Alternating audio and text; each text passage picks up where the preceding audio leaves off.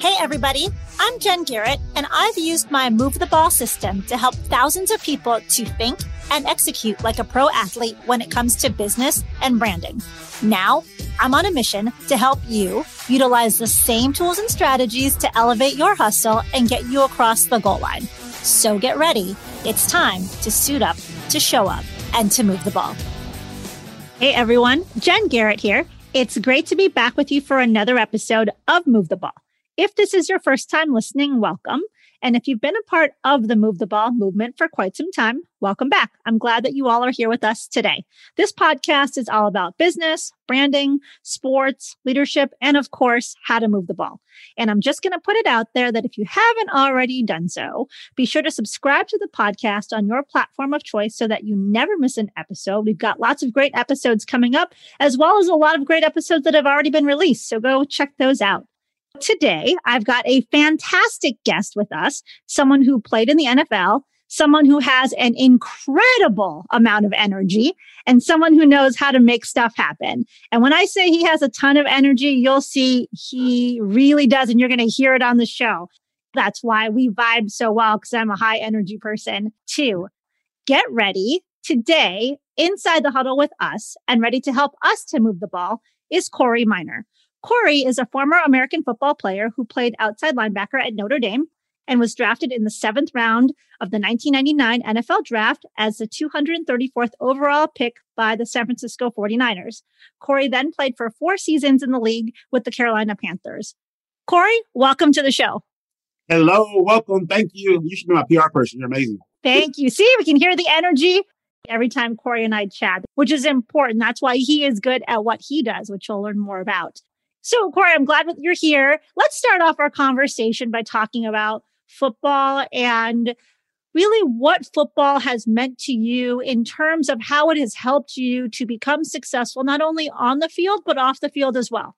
Great questions. First off, number one, I love your show and I appreciate having me on. Thank you again. To your point, there's so many life lessons that I've learned, right? From teamwork to leadership to dedication to time management, getting back up when you've been knocked down. I've learned so many things playing the sport of football. Adversity, it's just really been a pivotal piece in my life and really who I am today. It really defines me a lot because I'm able to be the man I am in life today because of football, without a doubt. What took you to football? Tell us kind of a little bit about your story. How did you get started playing the game? And what was it about the game that really hooked you and made you love it? Sure. So I started playing flag early. I was actually a quarterback, believe it or not. At some point, I wanted to kind of move on to tackle. And my mom was like, yeah, she wasn't really feeling it, right? And so at the time, I was playing baseball and they had signups for Covina Vikings out in Southern California. I said, Mom, there's a sign up. She's like, no, I don't see it. I'm like, Mom, it's right there. No, I don't see it. Mom, it's right there, And so very reluctantly, she went over, signing me up. I'm in 7th grade now. I was decent. I was a very uncoordinated kid, believe it or not. But I had some ability. You could see that. I had to work at it, though. It just stuck with me. It was really the only sport I was really good at. I played basketball. I was okay. Baseball, I was a great center fielder. I just couldn't hit the ball worth a darn. That's probably something you do in baseball. I can bunt very well, though. Football was really what stuck with me. And then also, I just got bigger, right? I grew in stature. And so it just made the most sense. But really, to be honest with you, I wasn't very good at first. I'm not going to lie to you on the show. I was pretty horrific. We don't all have this talent that we just have right away, that we just excel, right? Some people have to work at something more than others, and that's okay, because I think that's just part of life. We all have things that we're good at. We all have things that we might not be great at naturally, but we can get there if we put in the work. So can you talk to us a little bit about what were some of those things that you really had to work at developing so that you could excel in the game? Yeah, I think for sure speed, coordination, balance. I wasn't very good at those things, right? I matured as a young kid, late than most kids. And so that was really important to me. I had to work on those things. And friends of mine who were really good, I was like, man, how do you guys run so fast? How do you guys have balance? I used to how do I do that, right? I wanted to be them, wanted to be like Mike, It just took a lot of time and patience and effort. My mom was like, oh, my son's never going to get it, I was like, Mom, I promise you one day I will. I promise you one day I will, And as time went on, it just happened. I blossomed later. And some of the guys that were way better than me, I really outpaced and outperformed as time went on. But it was a long process, let me tell you. Part of that is also the mental toughness, right? I mean, when you're not great at something, it's easy to get discouraged or to want to go do something else because it pisses you off. You're like, oh, suck at this, or, oh, I'm not as good as, my teammates. Or so how do you stay focused and keep pushing yourself when you know that it's something you have to work harder at? I think when you have a why, right? And I talk about this a lot in business, right? When you have that why and it's so important to you, then usually you will sustain it. I hear Les Brown say, you face the fiery furnaces of hell, right, to make it happen. That's what you do. And so for me, like, I love football. As a little kid, I was still learning the game, but I love what it brought me. It brought me excitement. It brought me love, passion. Like, I always smiled. I was very motivated by it. I told myself, hey, I'm going to get better. I'm going to find a way to get better. At some point in time, it might not happen today, it might not happen tomorrow, but at some point in time, boom, it's going to click. And it did for me. And I had that why, right? Like, I can't quit. I don't want to be a quitter, number one.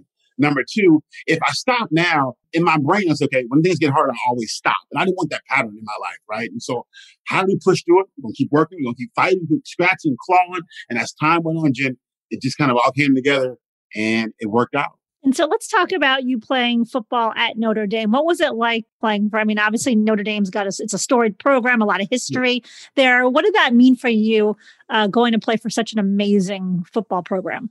So for me, it goes back to 6 years old. I've been blessed to be a speaker and travel the country, speaking corporations about leadership, teamwork, and winning. My speech is filled with my first 20 minutes of sharing my story. At the age of 6, I had this dream to go to Notre Dame. At the age of 6, I had this dream that I had to get to Notre Dame. I didn't know where it was at. I didn't know anything about it. I wasn't coordinated, but I told my mom I'm going to find a way. And so for me, it meant the world to me to live my dreams at the age of 6, right? I said at 6 and I held on to it through turmoil, people telling me it won't happen, through all kind of adversity. And to live it means the world to me. And it wasn't about me. It was, first of all, the grace of God, number one. Number two, there were so many people in my life, from family to friends, who helped me get there. It wasn't about Corey only. And let me tell you, Jen, it was my everything. It was the dream I had and the dream I did. And I'm so thankful, and God is so good. That's wonderful. One thing that you mentioned is, people helping you along the way, which I think is so important for people to remember and appreciate, that no matter where we've gone, if you look back on your life, there are people that helped you along the way. And so it's important to find those people to continue to help you, but also to be that person for somebody else. And something that I know you and I have talked about before, and I know you obviously know my story, Corey, and what I've done with the Move the Ball brand, coming from not knowing a single person that played professional football to where we're at today. It was because people helped me. People wanted to listen. People believed and said, oh, you know what? I see something here. Let me help this young lady out to help her get to where she wants to go. And the same is for you, as a young man. You have people that help you to realize what your dream was, which is fantastic. Thank you. And so talk to us about your experiences at Notre Dame playing football. Is there one that kind of stands out in your mind as like the thing that when you're old and sitting in your rocking chair telling stories about playing football, you're going to tell this story? What would that be? So first off, we get to Notre Dame. The first weekend is rookies only, right? So 21 freshmen there, all with shaved heads, right? Because that's something you do in training camp, right? So we did ourselves before the seniors got there, veterans got there. We're all like excited, but we're all petrified. Like every one of us was like a mama's boy, right? And so we get there for 3 days, and then the real team comes, like the whole team comes, right? So now we're 100 deep, right? And then we leave to a military academy, Jen, like 30 miles away. It was 130 degrees. It was on the lake, payphones only. We had 17, 21 freshmen lined up, with calling cards, calling mom every night, crying, like, I want to come home. This is horrible. Like, it was the worst experience ever. We had a kid every morning. Orlando came in from Notre Dame, from the school, right? We had a kid, like, couldn't do it. He went home in a laundry truck and went back home. He's like, I'm done. I'm not playing ever again. So that was number one. Number two was in the locker room. I played for Lou Holtz my first 2 years. I'm the only player to ever start for him as a true freshman. I'm in the locker room, and I don't know who's starting yet. Me and another guy named Johnny Mack. It's him and I. I'm a freshman. He's a sophomore, I believe. We're probably maybe an hour before kickoff. And Lou Holtz walks over to me and says, hey, you're starting. Get ready to go. And Jen, let me tell you, the butterflies in my stomach. I'm an 18-year-old kid about to start for Notre Dame. Like, you can't script that. The butterflies that I had in my stomach, I can't even tell you. And so I remember my teammate, Robert Farmer. I was a basket case. I was walking, pacing, going back and forth to the restroom. I was a basket case, right? And Robert said to me, Corey, what did Lou Holtz say? He said, I'm starting. He said, go show him why. And when he told me that, there was a calmness that came from me. It just calmed my nerves. I was relaxed. I was focused, and I was ready to go. But until he said that, I was a basket case. That's number two. And the last one I remember the most probably is Ohio State, my sophomore year, which was Alabama, but it wasn't. Anyway, I ran a blitz off the corner, and the quarterback was Stanley Jackson, and they did a boot right into the blitz. So I took him down by his neck, like a 10-yard loss. Then maybe 2 seconds later, the whole student body goes, Corey Minor, Corey Minor. And then all of a sudden, the whole stadium does it. And I thought I had died and gone to heaven. It was absolutely like the best experience I could ever imagine being Notre Dame. Phenomenal. And then, of course, my last one was graduating 3.5 years in that tough academic environment. Oh, wow. That's fantastic. Well, congratulations on the academic success first, because that's important as you know. And then, yeah, I can see why those are incredible stories. And I really like you sharing about your teammate saying, go show him why. And when I think about there, we talk on the show about, I have this phrase, suit up, show up, move the ball. And it's about showing up and showing people why you deserve to be wherever it is in that moment. Oh, I love it. I love it. That's so great. I appreciate you sharing that with us. I'm going to remember that for sure. I've taken that note. Go show them why. And I will certainly be telling other people about that story.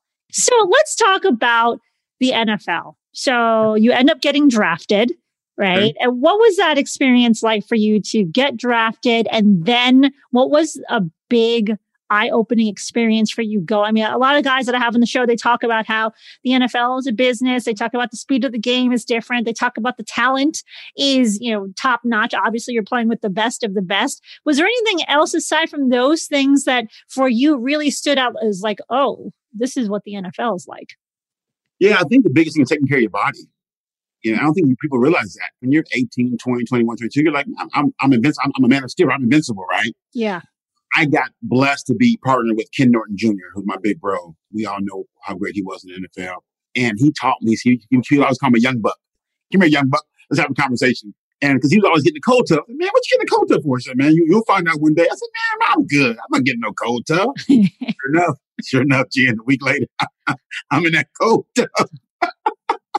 And he really helped me to realize that at the end of the day, it's about your body. That if you can't play this game, you can't play this game. Right. People don't realize that if you can't play the game, you can't play the game. If your body's not working, you can't play the game. And he really taught me to get treatment, to get in the whirlpool, to get massages, right? To get rest, to eat right. All those things that as a 21, 22-year-old, you take for granted because you're, hey, I'm invincible, I'm young. He really helped me see that at an early age. And I carried on at Carolina as well.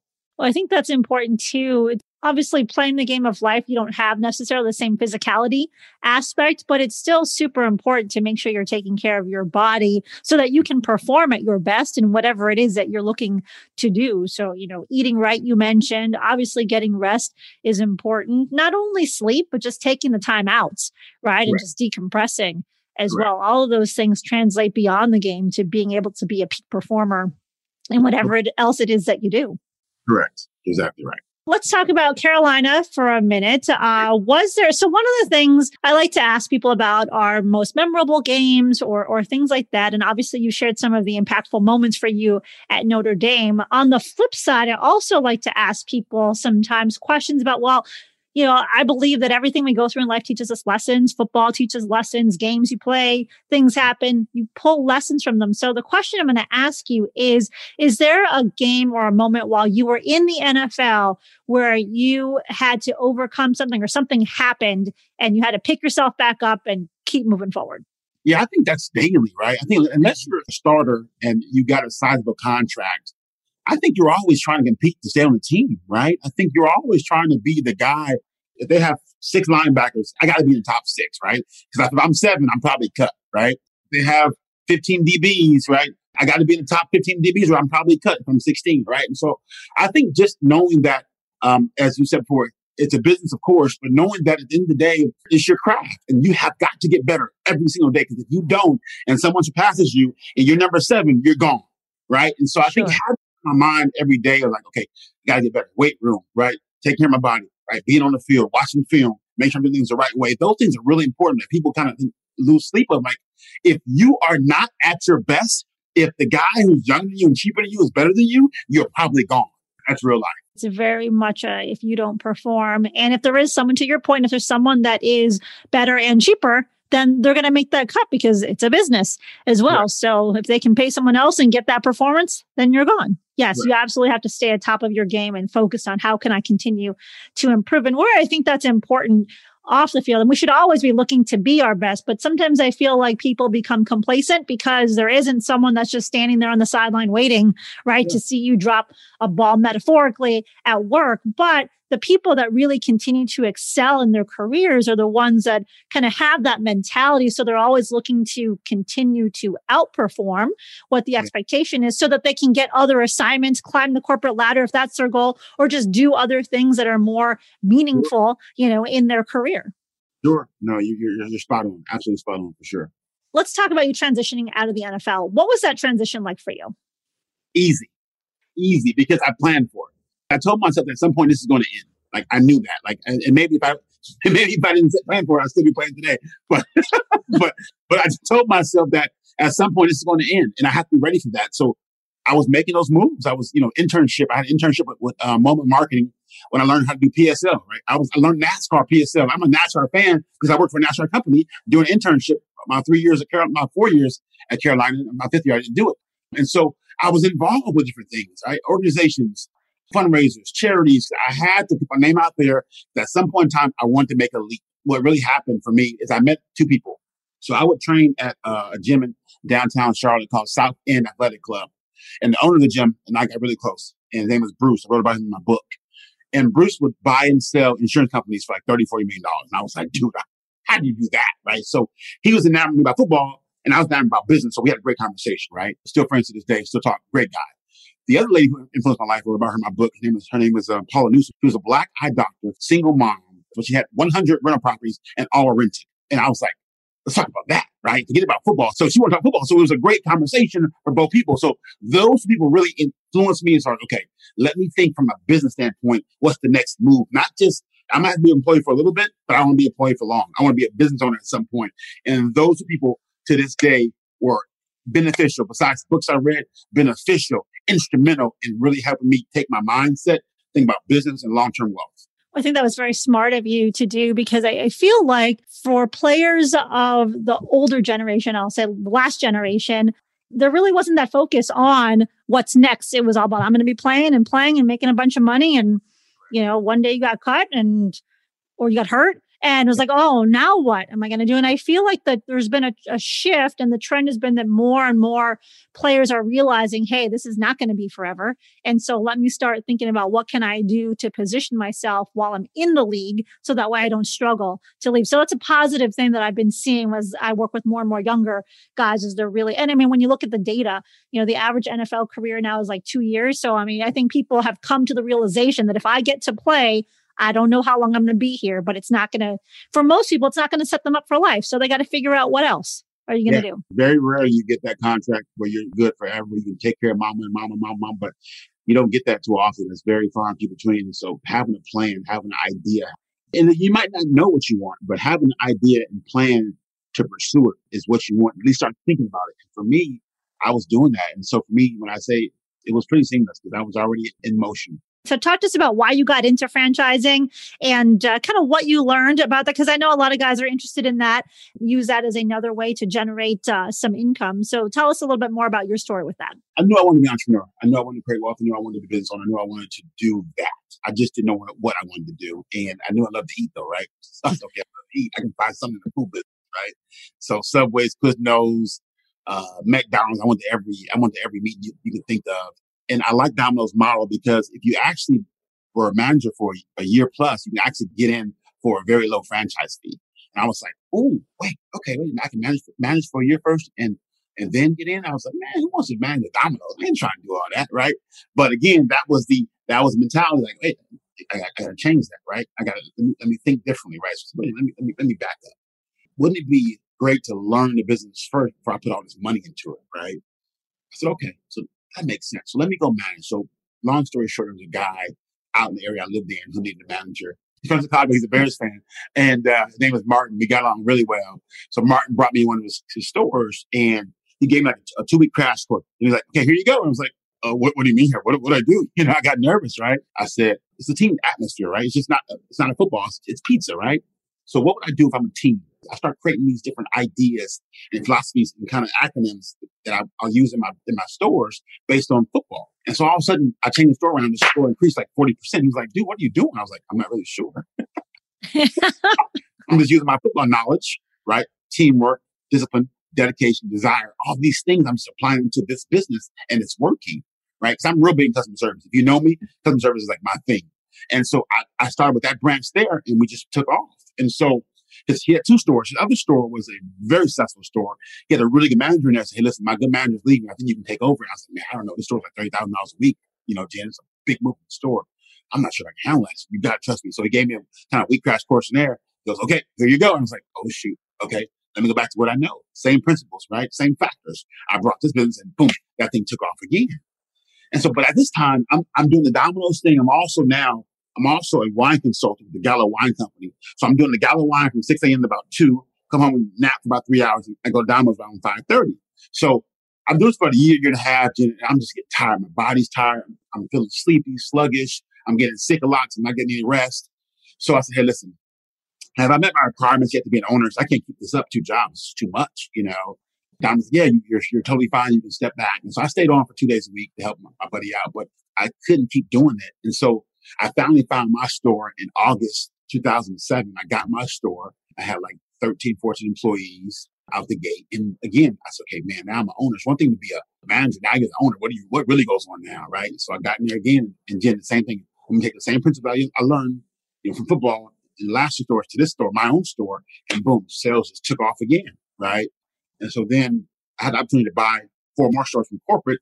I go from 1 to 5 like in a year and a half. It was probably a dumb move. I would never advise anybody to do it. I need to do it because corporates get out the market of California, and I wanted to get those stores. I did it. It was rough. It was hard. I wouldn't recommend it, but we did it. So I went from basically 1 store, 13, 14 employees to 5 stores, 130 employees, 10 million in sales. What kind of tips would you share for anybody, not just players, but anybody that's thinking about franchising and that as a possible opportunity? Number 1, people person. You've got to be a people person. You got to bring people in who are people. Like that's your worst issue in customer service. Customer service is the biggest issue, right? It's the biggest reason why you get Yelp reviews, right? Amazon, yes. Customer service, right? So you've got to make sure customer service is on point. So make sure you're hiring the right people. Number 1. Number 2, make sure you're involved, right? You can become hands-on at some point, but at the beginning, you got to make sure you're involved daily. Number 3, the numbers. The numbers don't lie. Data does not lie, right? Make sure your food costs, your labor costs, things have to be under control so you can make a profit. Those are the first things I would say. Customer service, right? The right people, right? And being around, and additionally making sure the numbers are aligned, you're making a profit. Because if you're not, you'll be in trouble. Absolutely. Those are great things to bring up. So talk to us about, so I know you ended up selling your franchises and now you're doing speaking, working with sales teams. Tell us a little bit about that as well as your recently released book. I've always said I wanted to speak years ago. And my wife was like, what are you going to speak about? I was like, I don't know. I'll figure it out. Right. So I think I told you last time we talked, I went to my office. I watched Les Brown and Tony Robbins on YouTube on a reel, like 7 days straight. Literally, I went to my office on Monday. I came out Sunday. I kid you not. Right. And I watched Les Brown and Tony Robbins 7 days straight. So I came out. I'm speaking. I'm ready to go. It's Sunday now. My wife's like, okay. So I did a post on Facebook and someone goes, hey, do you speak? I was like, yep. What's your fee? Oh, shoot. Fee. $2,000. Oh, that's all? No, I meant 5. Sorry, I meant 5. Right. So that's kind of how it happened. And from there, so I came into the business, kind of a motivational, inspirational guy because my story and everything, people love that. But if you look at the speaking business, there's not many people who make a living doing that. Les Brown, Tony Robbins, most people, guys and gals, you got to find a niche, right? And so I said, man, listen, I've always been on teams. I know what makes a winning team. So then I just kind of transitioned from inspiration motivation to focusing on creating winning teams and companies. And then it just kind of took off. In 2014, I wrote my first book, Make a Touchdown of Your Life. And that book was really just because I wanted to get speaking engagements. I didn't care about making money. I'm not Oprah. I'm not going to sell millions of books. It wasn't about that. It was about, hey, if he has a book, then he has to have the knowledge and information on how to have a great life or what to do, right? So that's why I wrote the book. And so as I wrote the book, I sold it. I'll get a speaking fee of $10,000.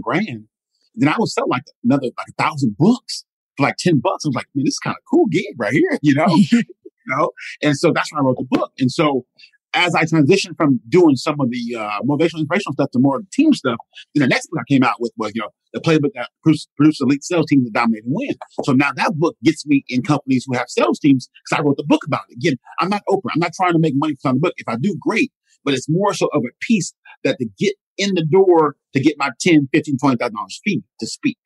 Right. It's a vehicle for other opportunities. Because I work with a lot of people that are trying to do speaking. And you're right. It's not just about like, oh, hey, I do motivational, inspirational stuff. That's great. But you want to be known for X. What is that thing? What is your niche? What is the thing that you're going to be the expert on? And that's what you have to target versus trying to cater to all people. It's really knowing your audience, what the message is, what your expertise is. And I know you're smiling over there. But that's the biggest thing where people struggle is because they don't know. And so, for me, helping people to be able to get through that is like, okay, and then once we know that, then let's figure out the content, right? What is it that you're going to talk about it's really going to move the ball to really get people, excited about what it is that you have to offer.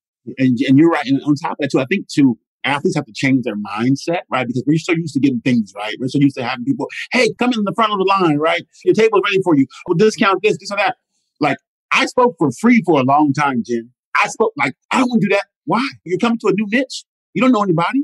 Yeah. Because you're an athlete before doesn't mean anything. Like, I spoke for free for a long time. So when someone says, hey, can you speak free? I'm like, not so much. I pay my dues. Now, if it's a big event that can lead to more business, or I can sell my books there, cool, then I might do a free one. But I paid my dues speaking for free for many, many, many, many years. A lot of athletes don't realize that, listen, just because you are X, Y, and Z and you made X, Y, and Z money, you're in a new field and you need to humble yourself. Right. And say, let me get my craft right before I ask for 5, 10, 20, 25 grand. I got my craft right. So when I ask 25,000, 30,000 for a speech, I know I'm going to bring it. Right. Yeah, absolutely. Yeah, there definitely is a mindset shift. And sometimes you have to do the free ones first, which will allow you to practice, which, as you know, practice helps you get better for one, right? And to hone in on that craft. Two, sometimes there's strategic reasons to do that because doing that free one could lead to bigger and more opportunities. So you need to think through like, okay, they're not paying me a fee. Instead of saying, oh, well, that sucks, think through the bigger picture. There could be another reason why you want to establish a relationship with them, do this one for free. And there might be some other things that come after that. As I heard you talking about how, athletes are used to, people giving you stuff. And so I still get like, I'll text with some people. I was texting with someone the other day saying, hey, when are you coming to Chicago? And he's like, get me a ticket. And I'm like, I don't need you to come here. Like, no, I'm not getting you a ticket to come to my city. If you want to come to my city, go. No. No, we have this mentality. And this, I get it. For so many years, we've been on top of the totem pole, right? We've been told yes for so many times. I mean, listen, when I got in the sales game, Jen, I heard so many no's. I know what to do. Like my first 4 or 5 days of working, I went home with sleep like at noon. I was hurt. Like I wasn't used to hearing no so much, right? And Jen, I had a Notre Dame list. I had a list of Notre Dame alumni, like 4,000 people. I was like, oh, this is going to be good. I'm about to rock this list. Oh, they know who I am. I'm All-American, Notre Dame, No. Oh, how many more? A-hole, jerk. I mean, I heard it all, right? Wait a minute. Like, I'm Corey Minor. What do you mean? Yes. Don't mean nothing no more, right? And right. So realize you got to hit that switch and become someone different. And when I did that, things changed. Yes. Yeah. I was in a meeting. This was a couple months ago. I won't name the person, but he's like, do you know who I am? I play, whatever, multiple Pro Bowler, blah, blah, blah. And like, nobody in that room cared. I was just like, dude, stop. No one cares who you used to be. Right. Yes, exactly. So it's definitely there's a shift in perspective for sure, and a shift in approach once you're not playing the game and focusing on being in the real world with the rest of us. Totally. 100%. So, Corey, where can people get your book? Where is it available? And where can people learn more about what it is that you're doing now? CoreyMinerTraining.com. CoreyMinerTraining.com is kind of my new website where you can get the books at. Then I'm on Instagram like crazy, or Facebook. Corey Minor on Facebook, Instagram at KMine4, at KMINE, the number 4. Perfect. And we'll be sure to put all of those in the show notes so people can follow you on your journeys. So, Corey, what I want to do now is take you through my 2-minute drill. Are you ready? So my first question is, what did you want to be when you were 10 years old? Oh, I want to be a fighter pilot. I'll tell you that. Remember Oh, that's right. Yep. I remember that. We've talked about that. F-14 Tomcat fanatic, but I can't see with the lip. So there you go. I remember that. Yes. All right. My next question is, who would play you in a movie about your life? Oh, Denzel, for sure. Denzel. Great choice. No doubt. Hands down. No doubt. All right. Next question is, what is your favorite vacation spot? Oh, okay. So where I've gone is Curaçao, and where I'm going to go is Bora Bora. That's my next stop, Bora Bora. Oh, very cool. Well, I can carry you and your kids and your wife's bags. I'll tote along. Oh, let's go. All right. How about, what is your favorite ice cream flavor? Oh, that's a great one.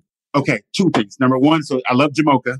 Okay. But we have a place here called Thrifty's Ice Cream. Yes. I love their chocolate mountain crunch. That's my favorite. That's my absolute favorite. Yeah. So no one listening knows this. But yeah.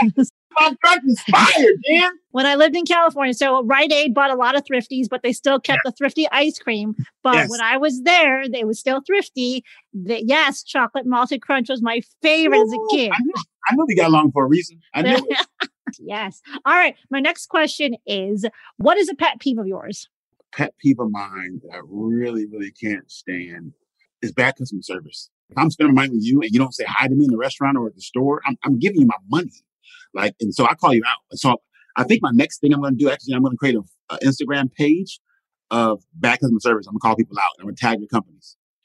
Gotcha. Yeah. I mean, that's what the experience is so important in business. Correct. Yes. What book are you currently reading? What podcast are you currently listening to? Honestly, I just stopped reading books probably last year because I'm transitioning to more of a listening, more of a visual learner. I love my stuff on YouTube. The last book I read was Start With Your Why, I think it was. Simon Sinek. Yes, there you go. I don't read books full cover anymore. My thing now is I need one nugget from the book. Sure. I go to the index. I'm looking for the chapters. Okay, what chapter do I need right now? Oh, this one about this. Boom, I'm going to read that. Got right? it. That makes sense. So I don't always need the whole book. I just need to find that one nugget that can have me add more zeros. Cool. My last question is, you're hosting a dinner party and you can invite 3 famous people, living or deceased. Who would you choose and why? I'm going to go, okay, 1, I'm going to go Michael Jackson. I'm going to go 2, Barack Obama. And 3, I'm going to go Jeff Bezos. Great choices. Now, why? Michael, because when he was the king of pop, right? I want to understand that, his mindset. Sure. I want to understand what that meant to him, his mindset. That's number 1. Barack Obama, to get where he got to as a black man, as a president, I want to know what that struggle was like. Sure. I want to know his adversity, what he had to face, what he had to go through. And then when he was there, because even though he was there, he was still disliked black people. How did that feel? What drives him every day? And then Jeff Bezos, because I do Amazon, right? I got to go with my guy Bezos, right? I want to understand his mentality and say, okay, how do I build the biggest, best company? What's that like? What was the adversity like? What was the mentality like from the mindset standpoint? How do you have a vision to go from books to what it is today? Oh, that's great. Seems like that would be a really great dinner party conversation. You coming over? Are you, if you're inviting me? Yeah, of course. Okay, I'll be there so I can hear the conversation. Absolutely. As we look to close our show, any last thoughts for our listeners? Thank you for having me on. If you are listening to this podcast for the first time, don't let it be the last time. Jen is absolutely phenomenal. She knows more about football than I got to play with, and that is real true. I would just like to say this. At the end of the day, you can be as great as you want to be. You know, what's stopping you? You know, what's stopping you is using you. No one else is stopping you. Go find your greatness. Go chase your greatness. Go be absolutely amazing. Don't wait. You only get one shot at life, right? You only have, you'll never get this time back. The time is now to go be amazing. Don't wait. Don't delay. Stop playing around. Go live your dreams. Go live your goals. Go chase your destiny. So when you look back, you're on your deathbed. You're not saying shoulda, coulda, woulda. You said, damn, I did it. Absolutely. Powerful piece of advice. And I'm going to come back to what we talked about earlier in the show. And something that you had said is go show them why, right? So show up, go, chase whatever it is that's important to you and show them why you deserve it, because you do. So you just got to put the work in. Absolutely. Yeah. Well, Corey, thank you so much for being on the show again. I love your energy. I'm sure people can hear your energy in today's episode. And it was just a true pleasure having you on. Dan, you are phenomenal. I appreciate you. And it's been absolutely amazing. So I'm sure I'll text you shortly about something funny that I've seen.